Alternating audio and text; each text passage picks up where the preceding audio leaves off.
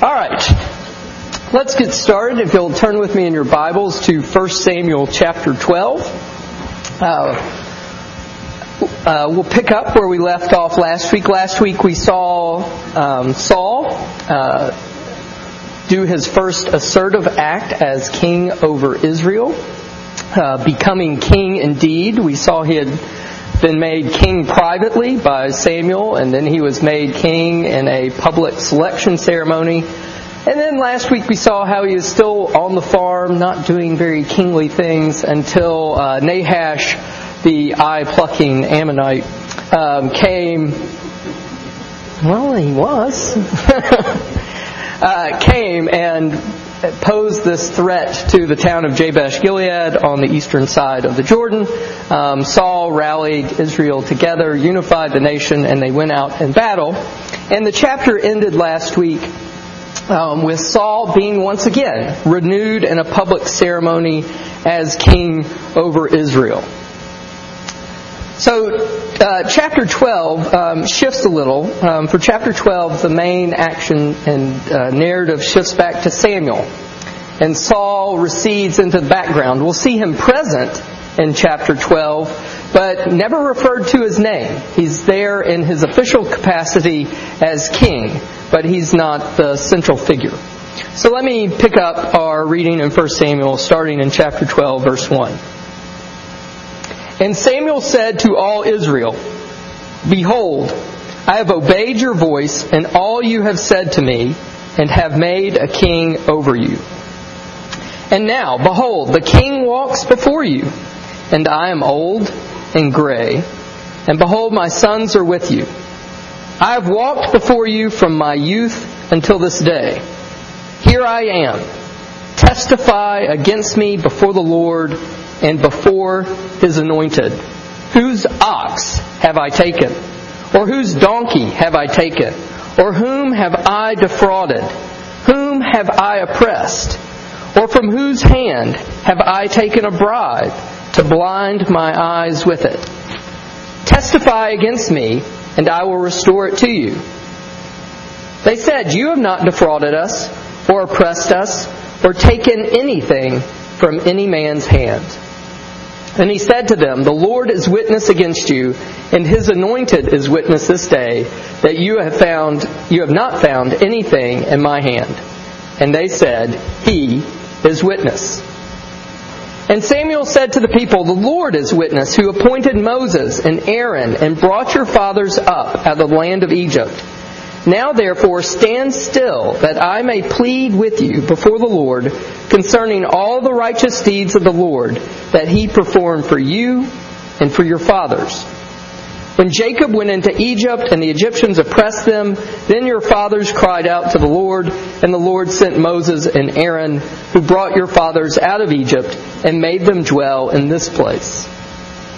But they forgot the Lord, and He sold them into the hand of Sisera, commander of the army of Hazor, and into the hand of the Philistines, and into the hand of the king of Moab, and they fought against them. And they cried out to the Lord and said, "We have sinned, because we have forsaken the Lord, and have served the Baals and Ashtaroth. But now deliver us out of the hand of our enemies, that we may serve you." And the Lord sent Jerubbabel, and Barak, and Jephthah, and Samuel, and delivered you out of the hand of your enemies on every side, and you lived in safety.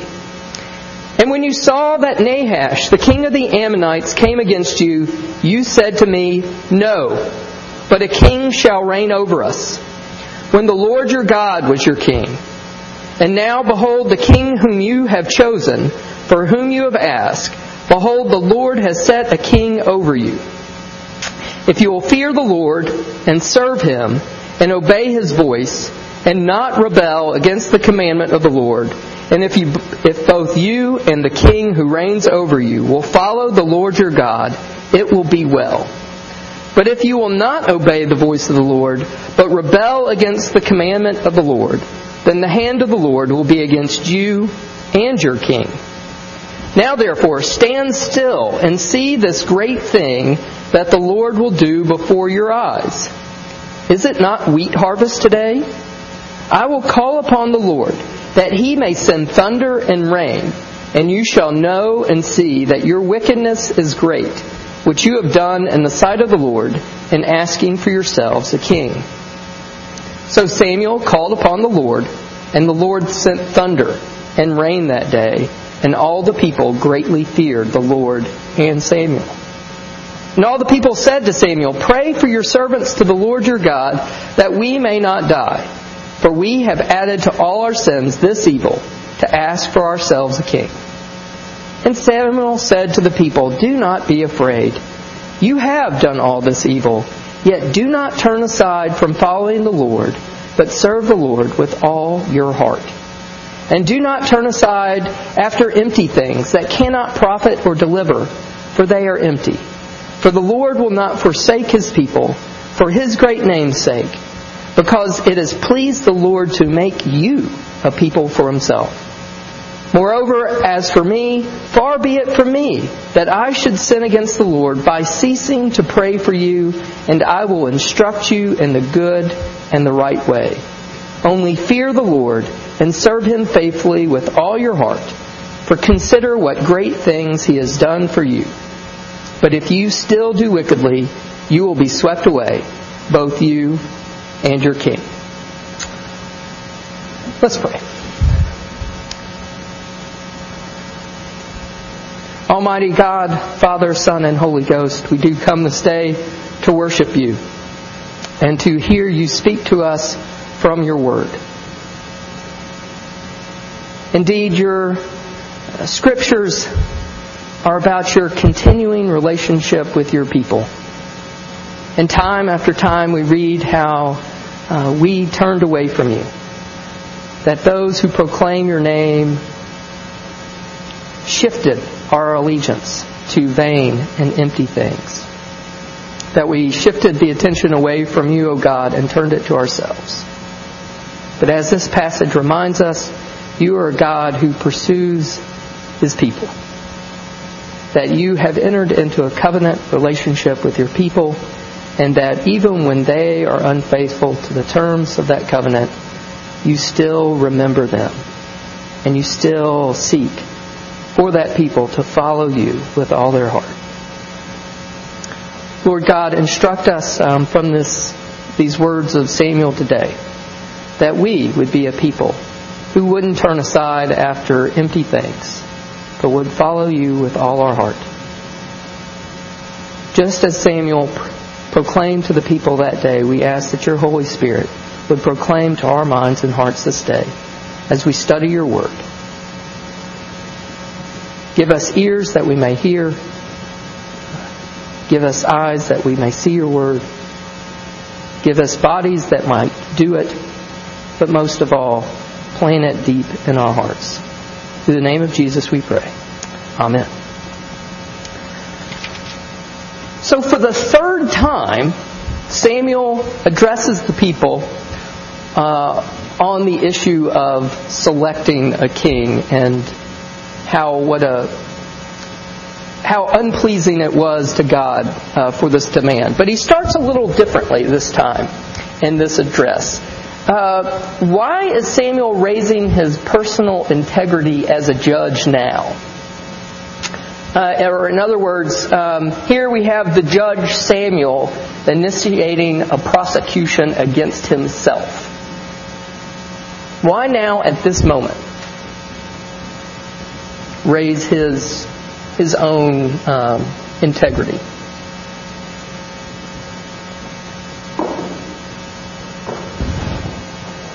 What do you think?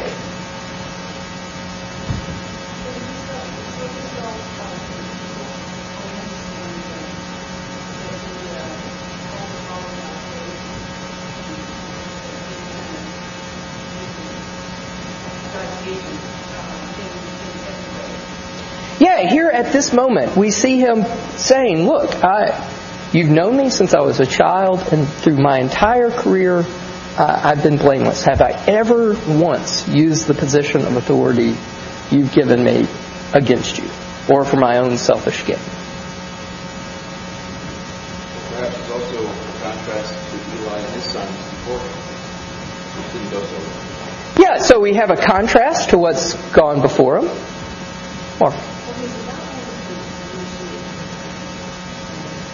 just think every time you're going to do that, you're doing the terms for those who are going to do it, and at the end of their life you say, look, who are you? yeah, he's getting them to declare at the beginning of the ceremony that, look, we're witness before God, and you're anointed, you're blameless. He's establishing his own innocence in this demand for a king. His sons, and it's interesting, he actually, he says, behold, my sons are with you. Yeah, and we were introduced to his sons earlier, and they did take a bribe, and then they did defraud the people. So, he's hinting to that, I think. But he didn't, and I think that's the main thing he's trying to emphasize. Especially since he's initiating... and the language here is very much the language of a trial. This is kind of formal accusatory language, calling for witnesses, asking for people to testify to certain things. This is a courtroom kind of ceremony that we've initiated. And as he initiates the ceremony, he's starting with himself and establishing the fact that he himself has been innocent in his rule over Israel. So that this demand for a king isn't coming out of his own faults as a judge. Tim.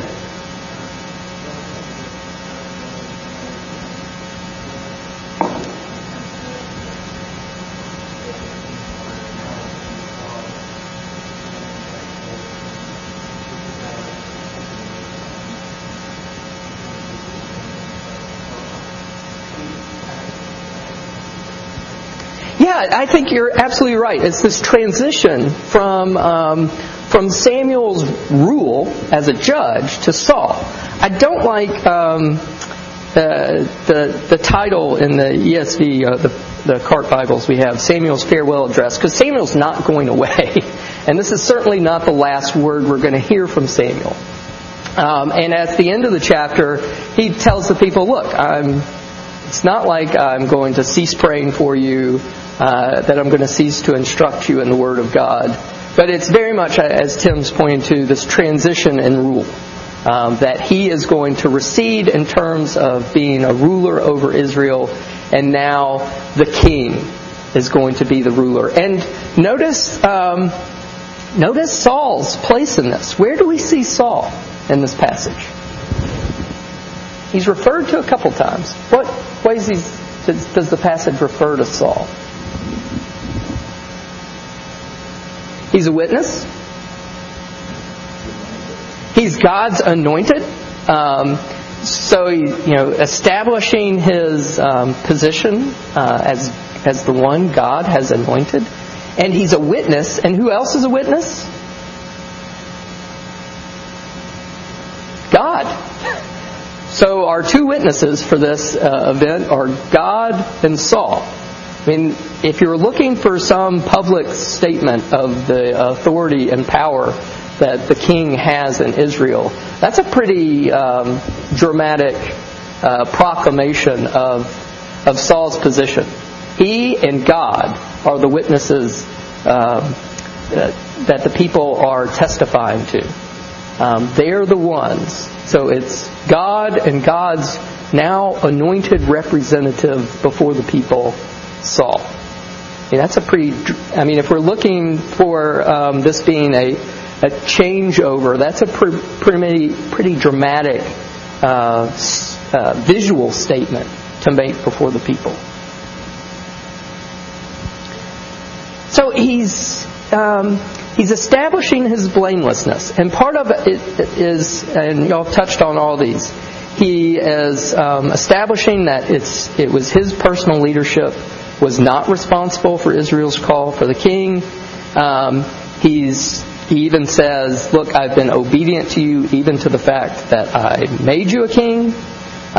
He's establishing that he's acting out of an upright position of judge in the coming proceedings, and not out of some vain, petty, y'all deposed of God's reign, and therefore you deposed of my reign, and therefore, I'm going to use my position as prosecutor before God to lay all these charges before you. He's trying to do away with those kinds of motives. As he is about to, once again, bring charges against the people for this way they have broken covenant with God in this desire for a king. And it's also interesting, he's waited until this moment. Here the king is now firmly established in both public proclamation and in deed. So now that Saul is established in his rule, now he's raising the issue of how the people have broken faith with God. I found that really interesting. Even though the people are going to be tried for their sinful desire for wanting a king, the king that they demanded is playing a role in the proceedings against them. And it's again this strange relationship. On the one hand, the way people expressed a desire for a king is sinful, yet on the other hand, the king is in God's plan, and he's told Samuel, give them a king. And now he's using the king as his witness against the people. Any other questions about first 5 verses or things that strike you? So Samuel starts this public ceremony off, getting the people to witness to his own innocence. So now that the people have witnessed to that, Samuel then goes into a covenant trial. And covenant ceremonies, whether initiating them or examining their violation, always involve a type of historical prologue. And here we have a recounting of the history of the relationship between God and these people. So what are some of the things in verses 6 through 13 does Samuel recount in this history? What are some of the aspects of this history that Samuel calls to mind? So he's trying to describe what the relationship between the people and God has been. What are some of the elements of that relationship that he chooses to look at?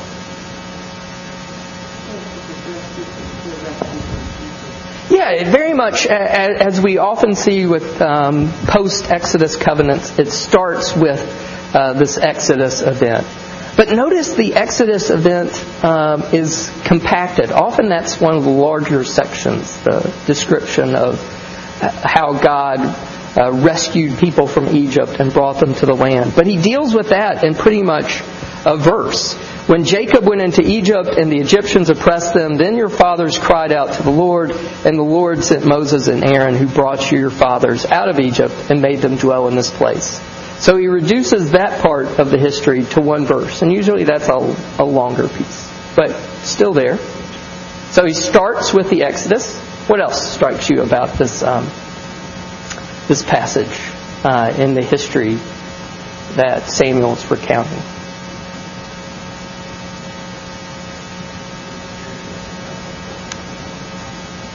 Yeah, notice the pattern that's emerging. Israel goes to Egypt, the Egyptians oppress them, their fathers cried out, the Lord sent Moses. And then he comes to this period of the judges. They forgot the Lord, he sold them into the hands of, and then he names various enemies who fought against him. They cried out, and the Lord responded by sending a series of judges to deliver them. So we see a pattern here emerging. Oppression, crying out, God sends a deliverer to rescue them. The people then are restored, they fall away, they cry out, God hears them, He sends a deliverer, He rescues them. So how does the pattern shift in the present moment? So we've got this sort of the historic past, the Exodus past, the Judges past, and now he's getting to the immediate past. How's the immediate past different from those first stories?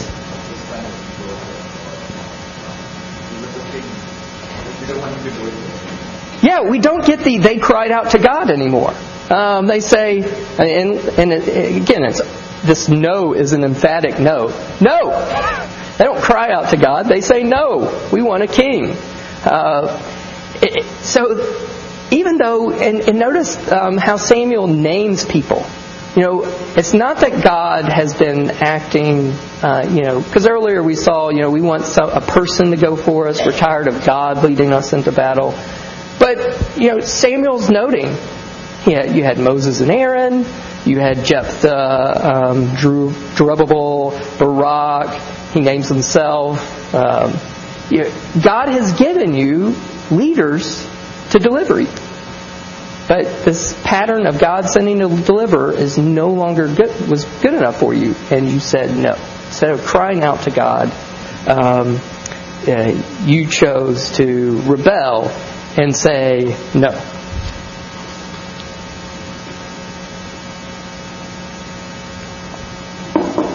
And notice how this passage, so last week Nahash sort of just showed up on the scene and sort of sparked sort of the immediate action of Saul. Here it sort of makes it seem like the issue with Nahash had been going on for a longer period of time, and that's part of what actually provoked the people to ask for a king. So the people, instead of crying out to God, they say, no, we want a king. And look what God does. Even though they say, no, a king shall reign over us when the Lord your God was your king, and now behold, the king you've chosen, for whom you've asked, behold, the Lord has set a king over you. The people violated their relationship with God, but God was still faithful to them and gave them a king. They were faithless. God was faithful. In verse, let's see, where is it? All right, verse 16. So here we've got all the people assembled.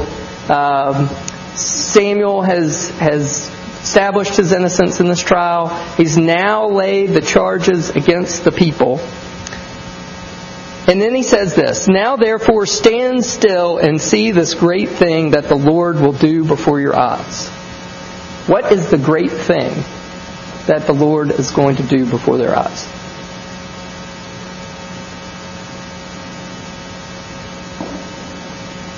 What's he talking about? So, everybody's ready.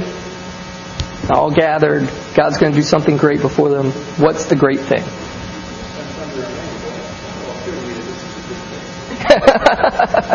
Why would it not be a good thing, Doug?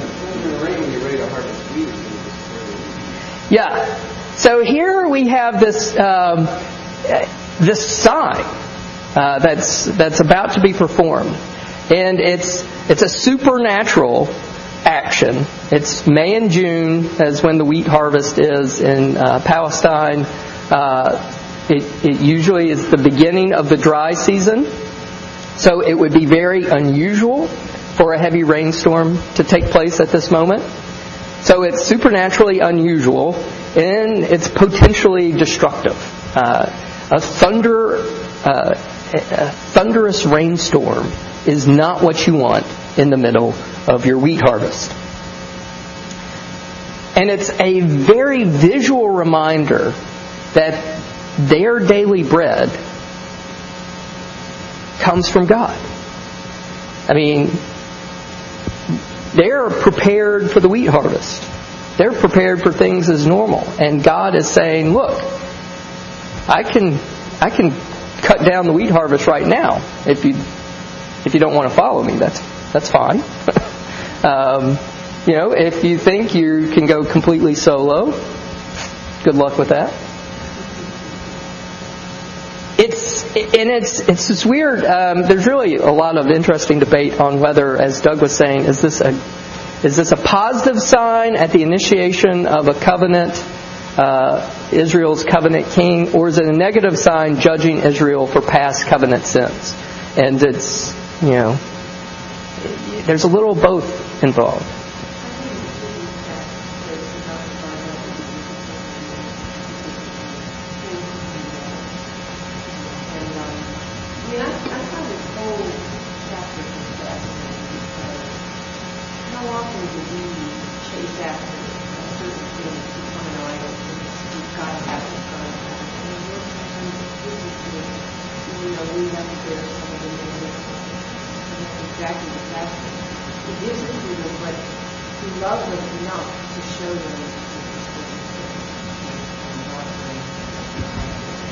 Yeah, and to give this, very visual, show, thunder and lightning, rain on a day that it shouldn't be thundering and raining. It's a dramatic show of God's power, and look how the people react. The people greatly feared the Lord and Samuel. So if this was a message-intending event, the people, message received. But there's an interesting, this sort of struck me as I was going through this week. In verse 14 and verse 24, the people are enjoined to fear the Lord and serve Him. In verse 20, Samuel tells the people, do not fear. Which is it? To fear or not to fear? That is the question. Okay. One is, don't be afraid that these things are happening. Fear of God does not mean we sit and tremble and are afraid, like we're afraid to go into a dark room and don't know what's there. Fear is maybe not the right exact word to describe how we approach God. Okay, so one aspect of fear talks about what kind of attitude or reverence we should be approaching God with. So what's our other kind of fear? So if there are two kinds, so that's one kind. Fear one. What's fear two?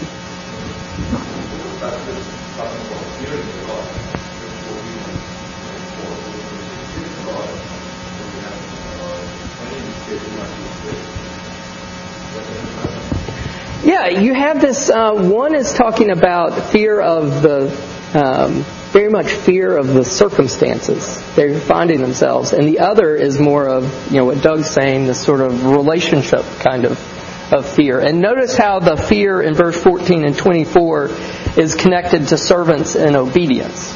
So, it's one thing to be afraid of God and then go along your merry way and do whatever you want. It's another thing to fear God and turn to God in service. It's sort of like sorrow for sin. It's one thing to be sorry that you're caught. It's another thing to be really sorry.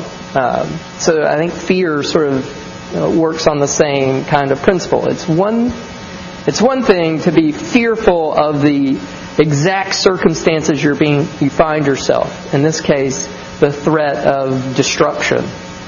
And it's another thing to have this relationship that has this kind of realizing one's position in this relationship, that God's king, not me, or not the king that God has set over us. God's still in control, and that initiates a response of service and obedience to that God.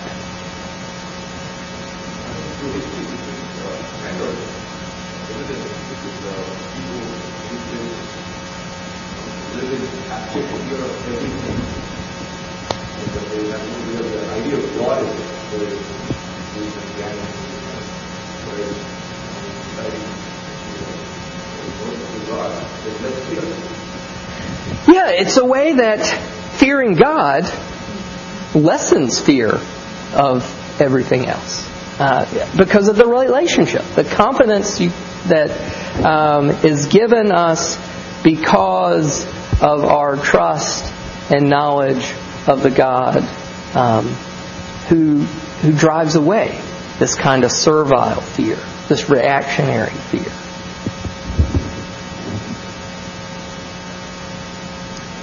And look how the people respond.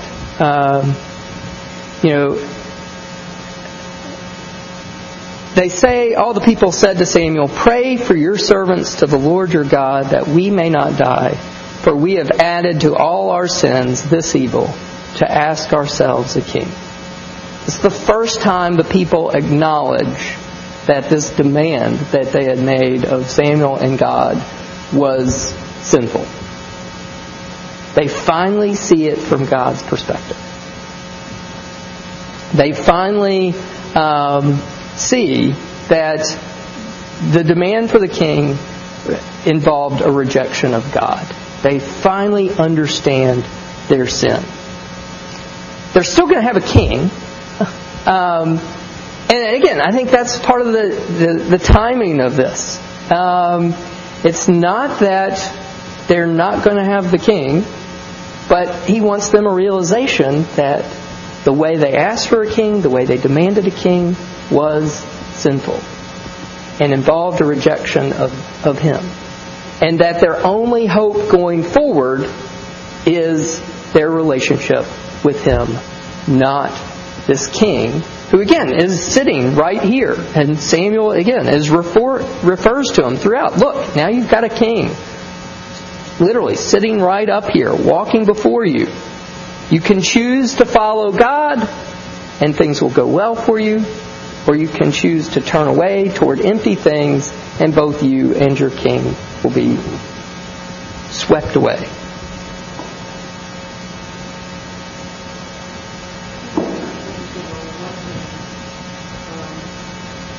There's not the fear that God's going to pull out of these relationships. So they don't even fear that. But they are to fear the consequences of their sin. And not only this is going to happen, but he told them that this happens if they dedicate to the statue of the children and all the other things. So this is but not of the Yeah, it's God. Even in this pronouncement of judgment, the fact that God is still in pursuit of this people. I mean, that is the amazing thing. Here, they're getting a pronouncement of judgment, and the emphasis is on the steadfast love of God and the continued service of God's prophet on their behalf. Which again is why I don't like this sort of Samuel's farewell address, because he says at the end, "I am not going to cease from doing all the things I've been doing, praying for you, teaching you what is right and good, how to walk in God's ways." He's ceasing this kind of judicial responsibility, but he's still going to be God's prophet. The Word of God is still going to be among Israel. It's still going to be frequent in Israel. To think of those words that accompanied the initiation of Samuel's prophetic career. The Word of God went from being rare to being something present in the presence of God's prophet. That presence of God's Word among His people is going to continue. It's not ceasing. And yet, I think it needs to be significant that here you had Samuel say repeatedly, you should not ask for a king. You don't want a king. The king is going to do all this bad stuff to you. You want a king. Finally now, people say, you shouldn't want a king. But they don't say, take the king away. They don't say, we'll go back to something. Samuel doesn't say, now that you've repented, we will take the king away and we will go back to a different system. It seems almost ironic that it's still this transition. Yeah. He's got them to acknowledge the wrongness of their request for a king, but at the same time, the king's here, and the monarchy's not going anywhere. The future instructions that are given are for the people and their king. The king is sitting there listening to all these words of instruction and testimony. It's as much an address to Saul as it is for the people. This is going to have implications for generations now. And it's almost as if the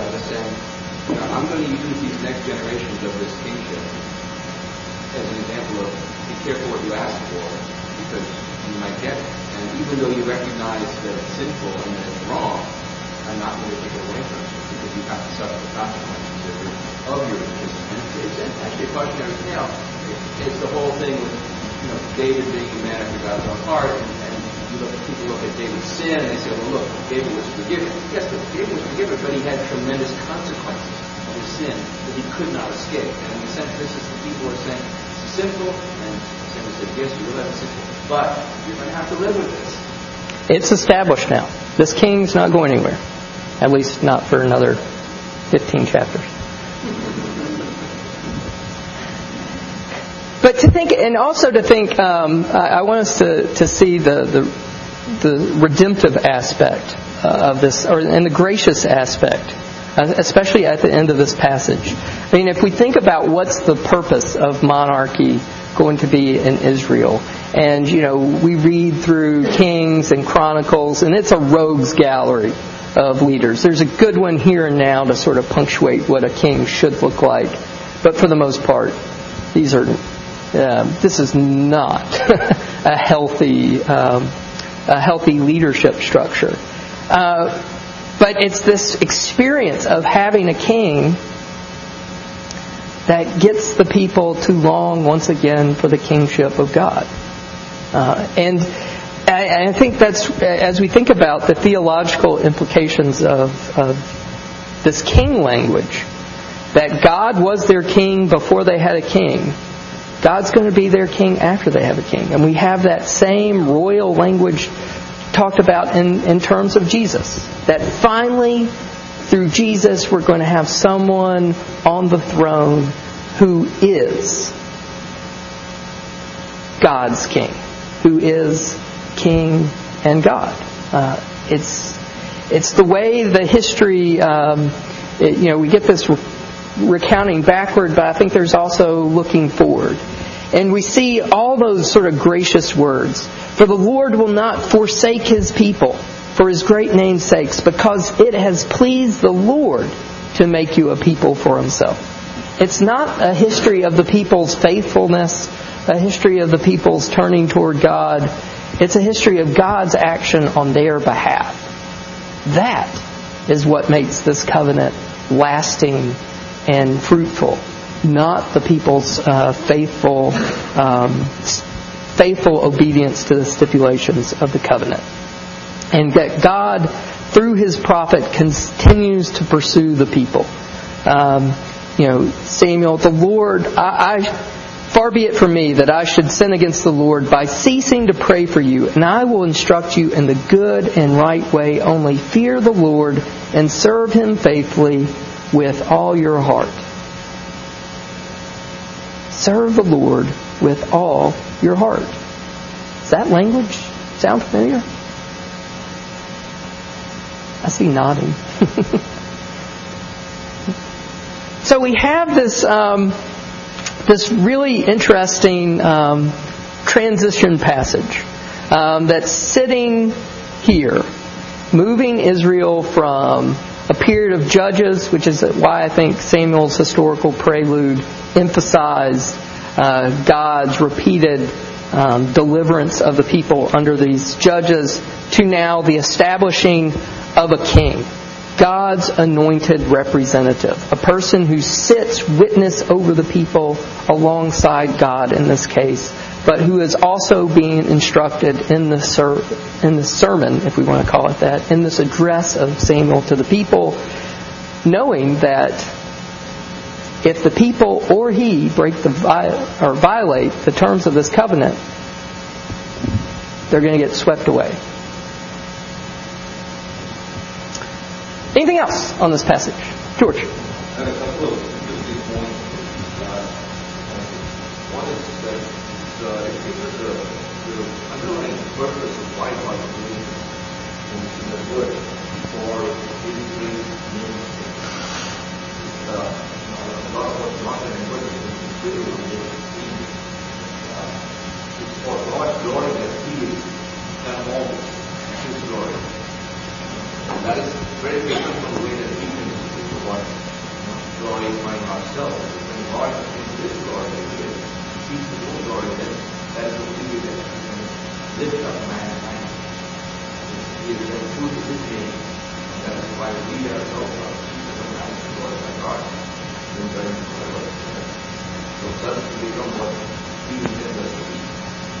Yeah, it's a good Presbyterian first shorter catechism question for us. Because we really do see that God's emphasis here is on this relationship that will bring Him glory. And it's going to bring Him glory, that it's going to bring glory to Him.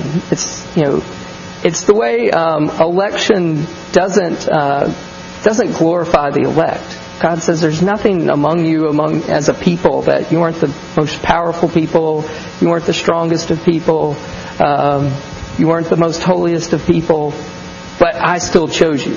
I mean, that doesn't, you're horrible, but I pick you. That doesn't elevate the people. It elevates God's sovereignty and the fact that He's setting His unchanging love upon them. Not that they're strong or steadfast. It's God's strength and glory being shown in this relationship.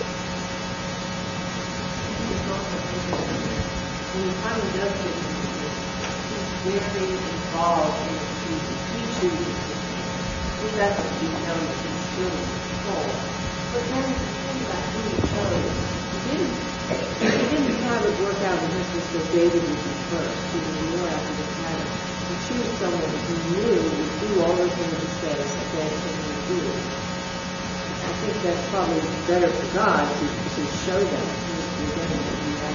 And then He goes to be better modeling. Yeah, and it's going to be interesting because next week, so we're moving to the commercial stage of Sunday school. So next week, well, how to say this without spoiler alert. So next week, we're going to see the end of Saul's kingdom. So we've got Saul's kingdom established, the end of judgeship, and then boom, Saul's out, and God already starting the process of His next king. But this emphasis that God is sovereign over this promise. He brought the king into the world, in Bill Cosby's world. I can take you out.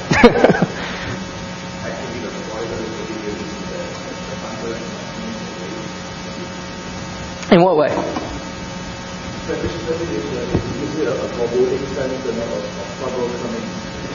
Well, we see in Macbeth, there's a reason for that. So that there's a lot of layers in this chapter. And if you contrast with the end of chapter 11 when it was really rejoicing, and suddenly, God gets this water is fallen apart. Yeah, we have this contrast between, again, this, tremendous celebration, this renewal of Saul's kingship, and now we move into this judgment. The clouds hanging over them. It's not going to be all roses and tea and easy going. There's trouble on the horizon. It's not lost on me, following up on the theme of the rain, that one of the plagues of Egypt was hail and thunder. And in Exodus it says that thou shalt not every plant in the field. In the same way that this rainstorm that was coming as God's sign was going to possibly wreck the harvest. And we know how it turned out for the Egyptians. Their children were also killed. So the fact that it's using a similar kind of sign, not better than anything, but he decided to use a sign that's very similar, I think, to the plague. It might not have been lost on some of the people who might remember. And especially since he's mentioned the Exodus twice in this chapter. That, this is the God who appointed Moses and Aaron, who brought your fathers out of the land of Egypt. When Jacob went into Egypt and the Egyptians oppressed them, then your fathers cried out to the Lord, and the Lord sent Moses and Aaron, who brought your fathers out of Egypt. So twice he's brought up the issue of the Exodus and all the mighty acts of power involved in bringing the people out. George.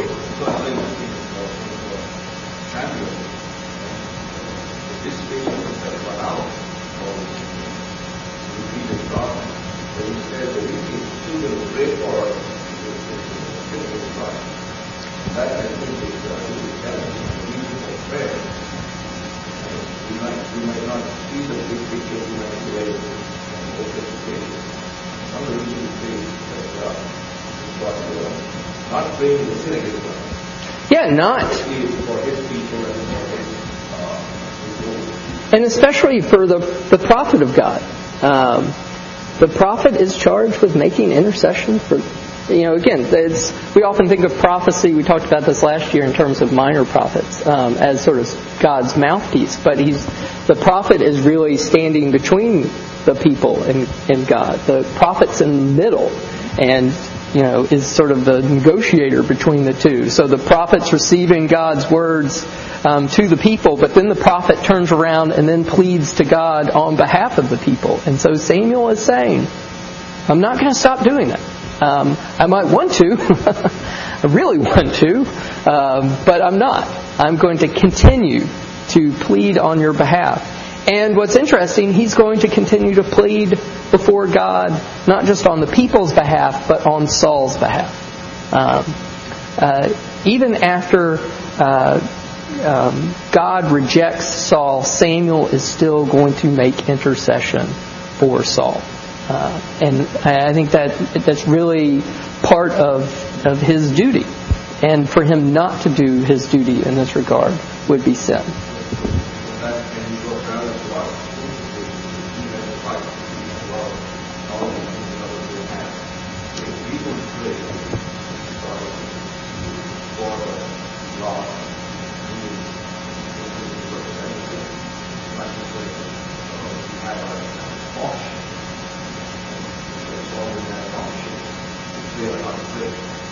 Yeah, it's the way, again, we talked about last year, that we're called to be prophets. We're called to bring God's Word to the world around us. And then, in turn, we're also turned to bring the world's concerns and put them before God. We are in between God and the world. And we testify to the world on God's behalf, but also bring intercession for the world before the throne of grace. All right, that's a good point for us to close. So let me end us with a word of prayer.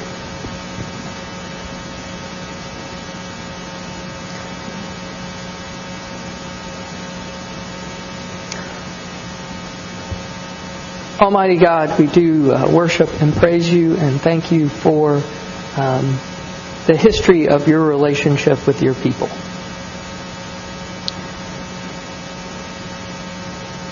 Lord God, so often we can jump into the position of judge. That we can say, boy, those foolish Israelites, how inconstant they were, how silly they were that they turned after vain and empty things. Yet the point of your scriptures is to emphasize that we too are like them. That we should see ourselves in this position and how we so often turn aside to follow other things that are ultimately worthless. But you are a God who pursues us. As the New Testament says, it's not because we first loved you, but because you first loved us. And you demonstrated that love for us by sending your Son, Jesus Christ, the perfect prophet, the perfect priest, and the perfect king, to rule, to make intercession for us, to speak your word to us, to make sacrifice for us, that we who are alienated from God might stand in your holy presence. What an amazing gospel. What an amazing history of your steadfast, enduring love. Help us respond to that love with joy as in the coming hour we turn to worship you, and especially to worship your Son, our Lord Jesus Christ, in whose name we pray. Amen.